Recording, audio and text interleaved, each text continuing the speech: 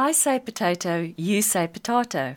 I say tomato, you say tomato. I say music, you say? Whatever your taste, music, like sport, is a universal language. My dad was terribly strict, and popular or rock music was a big no-no. The only pop music he tolerated was Thank You for the Music, performed by ABBA. Growing up in Beach Road in the 70s, I remember the sound of the Highlanders every April, spread out on the boulevard, practicing their pipes. And then that mesmerizing thrill of the side drums would cut through the air. Now my brother, he's 9 years my senior, he dared to sneak in albums like Dark Side of the Moon and classic rock, and he introduced me to a keyboard wizard called Rick Wakeman with his Journey to the Center of the Earth. It was a whole new world. So I wonder how many listeners can guess the topic in our next chat when I say these names.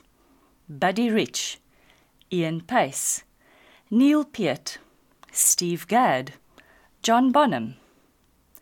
Did you guess it?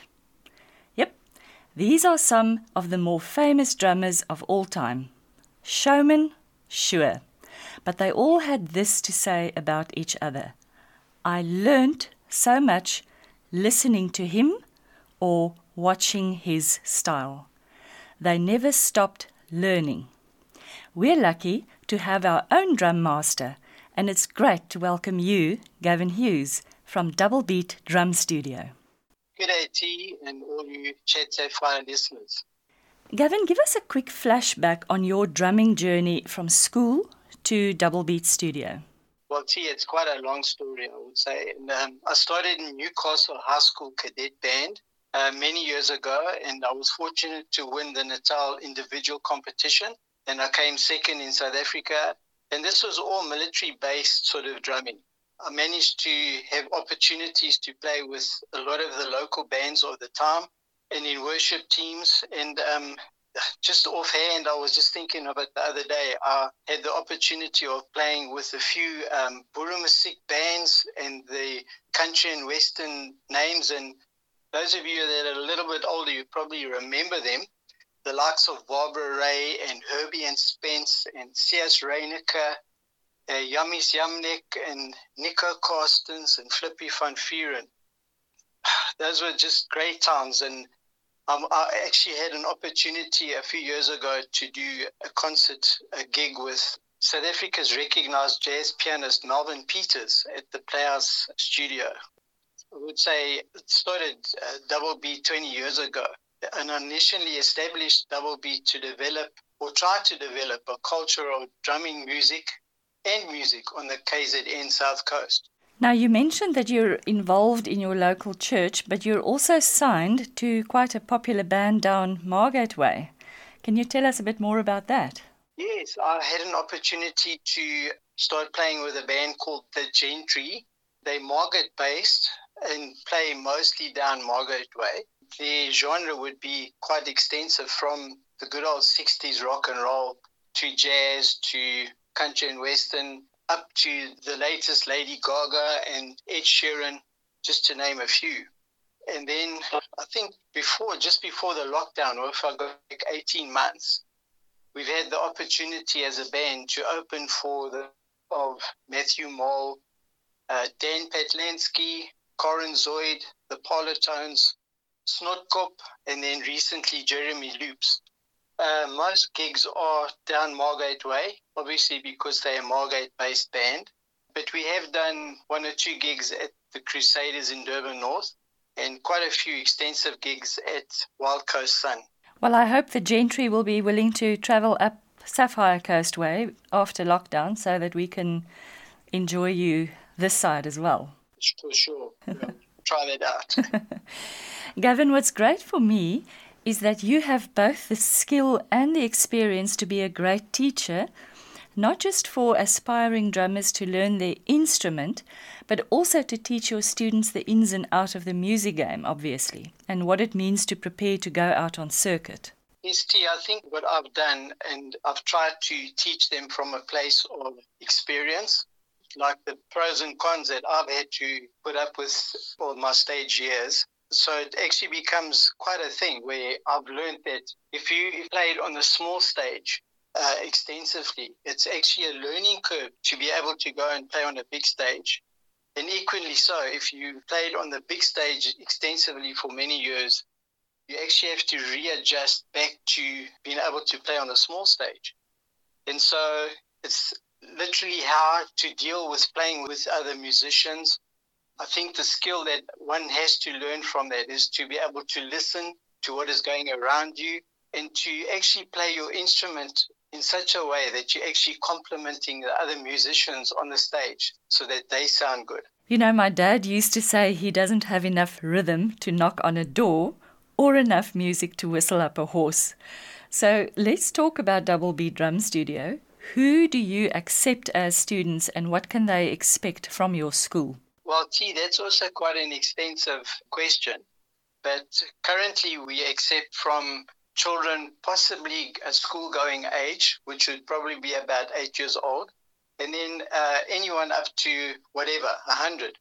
So there's no real limit, or you're never too old to learn. And just currently we've got a little 5-year-old, although I said 8 year, we've got a little 5-year-old that is reading music and he is grooving like you cannot believe. Then I've got a 55-year-old professional lady in the corporate world that's also drumming. And funnily enough, well, not funnily enough, she's actually also reading music and just really, really enjoying every single minute of that. So I would suggest from school going to whatever age. I think the criteria about teaching would be also, we've just tried to develop a space where it's all about having fun. And so we would look at it as being experienced fun. And then what I also do is if the student is a minor, school going still, I would normally usually arrange for a meeting first with the parents, just so that we could go over all the expectations. And then we start off with a 10-week basic course. It's one lesson a week for 30 minutes, and all my lessons are one-on-one. We don't do group work. It's a relationship sort of based thing. And we do a lot of hand-foot coordination, which would be part of the 10-week course. And what we've also had to understand is that not everyone has a drum kit at home. So if you don't have drums at home, we just really work on hand movements, and that you can practice at home without a drum kit. So, for instance, I'll give you an idea. There are 3 basic rudiments that we work on initially. That would be what they would call the single hand movement, single note hand movement, which would be right, left, left.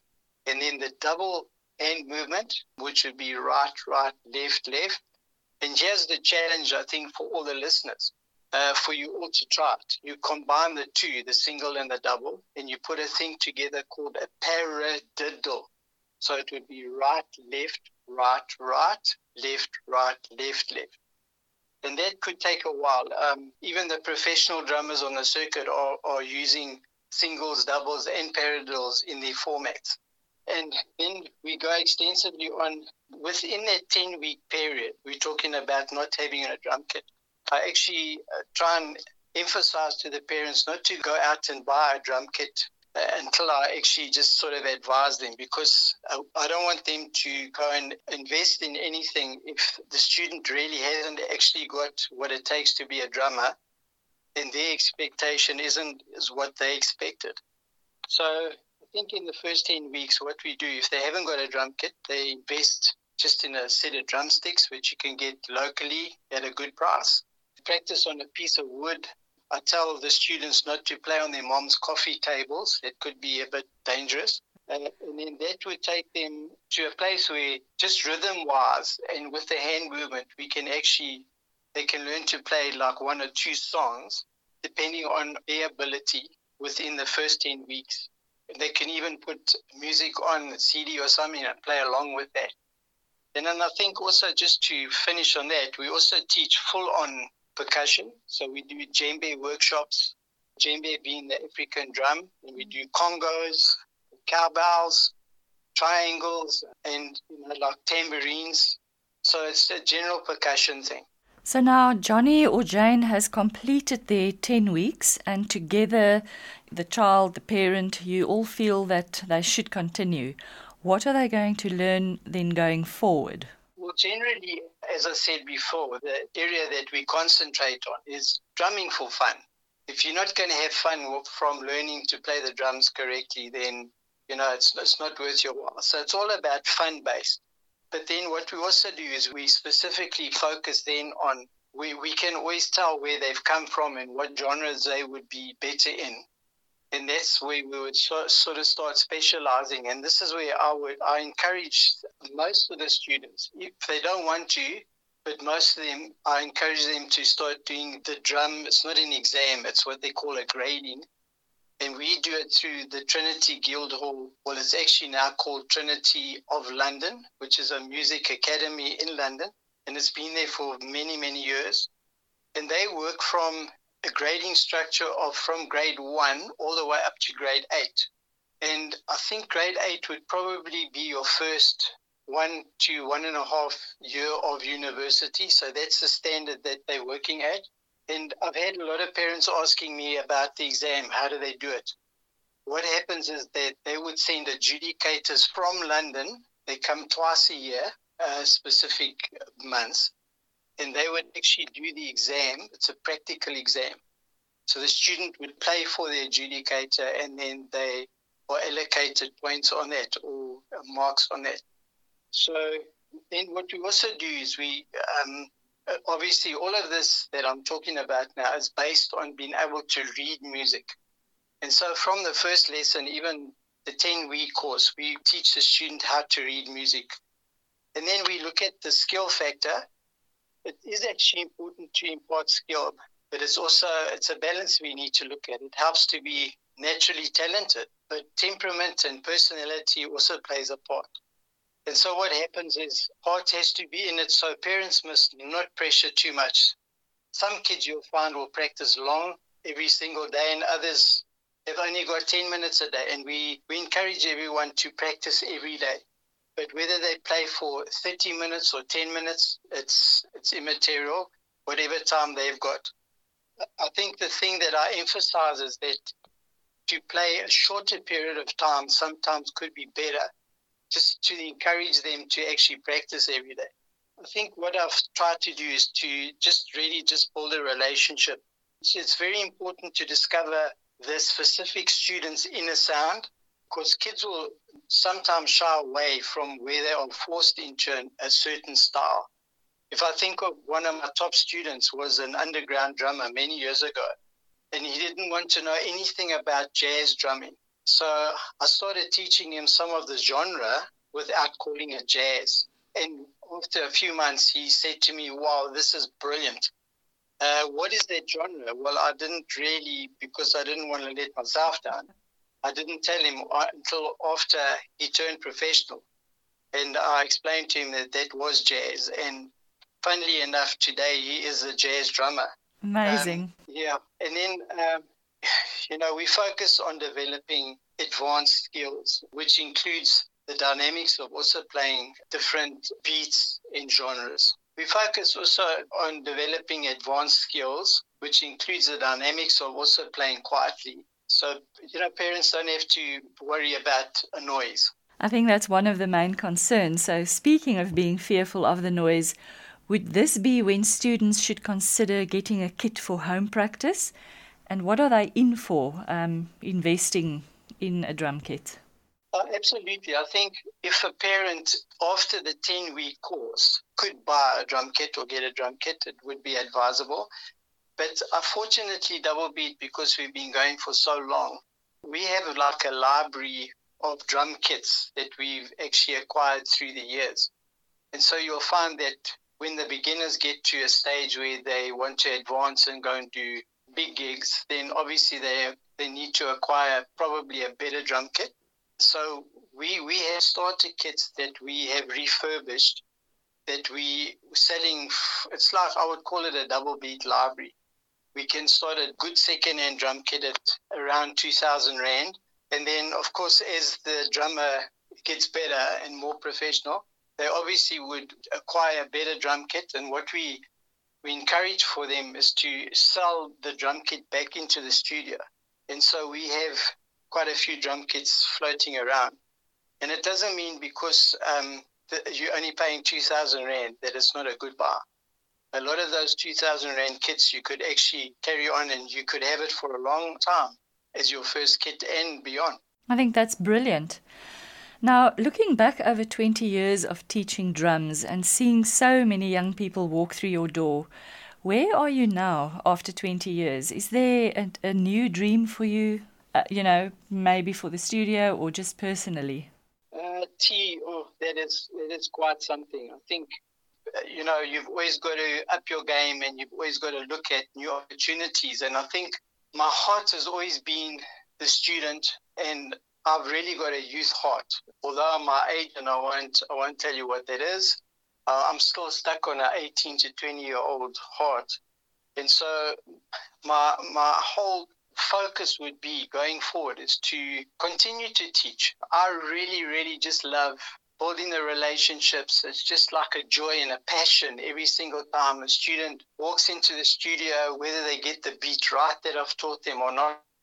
And I think we've gone through quite a few things in 20 years with students. So I will continue to teach, but I think my heart right now is drawn a lot towards the community. And I know community-based, there's so many people that take out of the community. But I think, like a lot of people in Toti, they're plowing back into the community. And so that would be my call right now, is to raise up musicians, if I could put it this way, keeping live music alive. It's a generational thing. It's also a biblical principle from going generation to generation. And so I think what we need to teach, it needs to be legacies. We've got a thing called Don't Do Drugs, Do Drums. There's so much gender violence going on around us. I've had the opportunity a few years ago of working at the Highland Gathering with the police doing Don't Do Drugs, Do Drums. And so we need to set up strategies in the communities to identify people that we can raise up as mentors and spend time schooling them so that they can continue to mentor. And I think that would be the principle from generation to generation. And then to instill hope into a community through music and offer an alternative to drugs and violence through the music. To say to them, never give up. And it's not just music, it's all about life. There's so much negativity going on. I've just realized, and I think this is what we need to instill into the community and especially into the youth, that life is worth living. It's not just all negative. And so if I could, the legacy that I would love to leave behind is, and I would quote this, because of you, I'd never gave up. That is such a powerful legacy to strive for. Of course, we're all hoping that you can resume lessons soon. Do you have a Facebook page or a website? And how can folk contact you for pricing and other info for lessons? Yeah, I do have a Facebook page and email. I could give you an email address and a phone number. So maybe we start with the phone number. It's 083 977 0226. And then my email would be Hughes, as in my surname, HUGHES, Gavin, GAVIN, 1616 @gmail.com. Okay, that's great. I'll make sure that goes onto Facebook and also on our website so people know where to look. Gavin, I've listed some old school drum legends by way of introduction to our chat. Are any of those your favorites, or who did you draw your inspiration from? I think right now, every single one of them, they're all legends. And in fact, the Trinity Guild, the Trinity course that we offer, there are a lot of these drummers that actually come through on the songs that are played and that are taught and that students learn. And so I would just say, John Bonham was recognized as probably the best rock drummer out. And then, so I've learned from every single one of them. And I think they have left a legend of drumming that will never grow old. It will always be modern. Fantastic. Gavin, it's been fabulous. Thank you for chatting to us. We look forward to hearing you play, and we wish you all the best with your vision for our youth. And I really do hope that you can inspire and convince the gentlemen from the Gentry to come up Sapphire Coast way. So take care. Tees, thank you so much for this incredible opportunity. Toti is our heart. The Sapphire Coast is our heart. And so I want to say thank you to you, to Gary, and to the rest of the Chat Sapphire listeners. Thank you very much.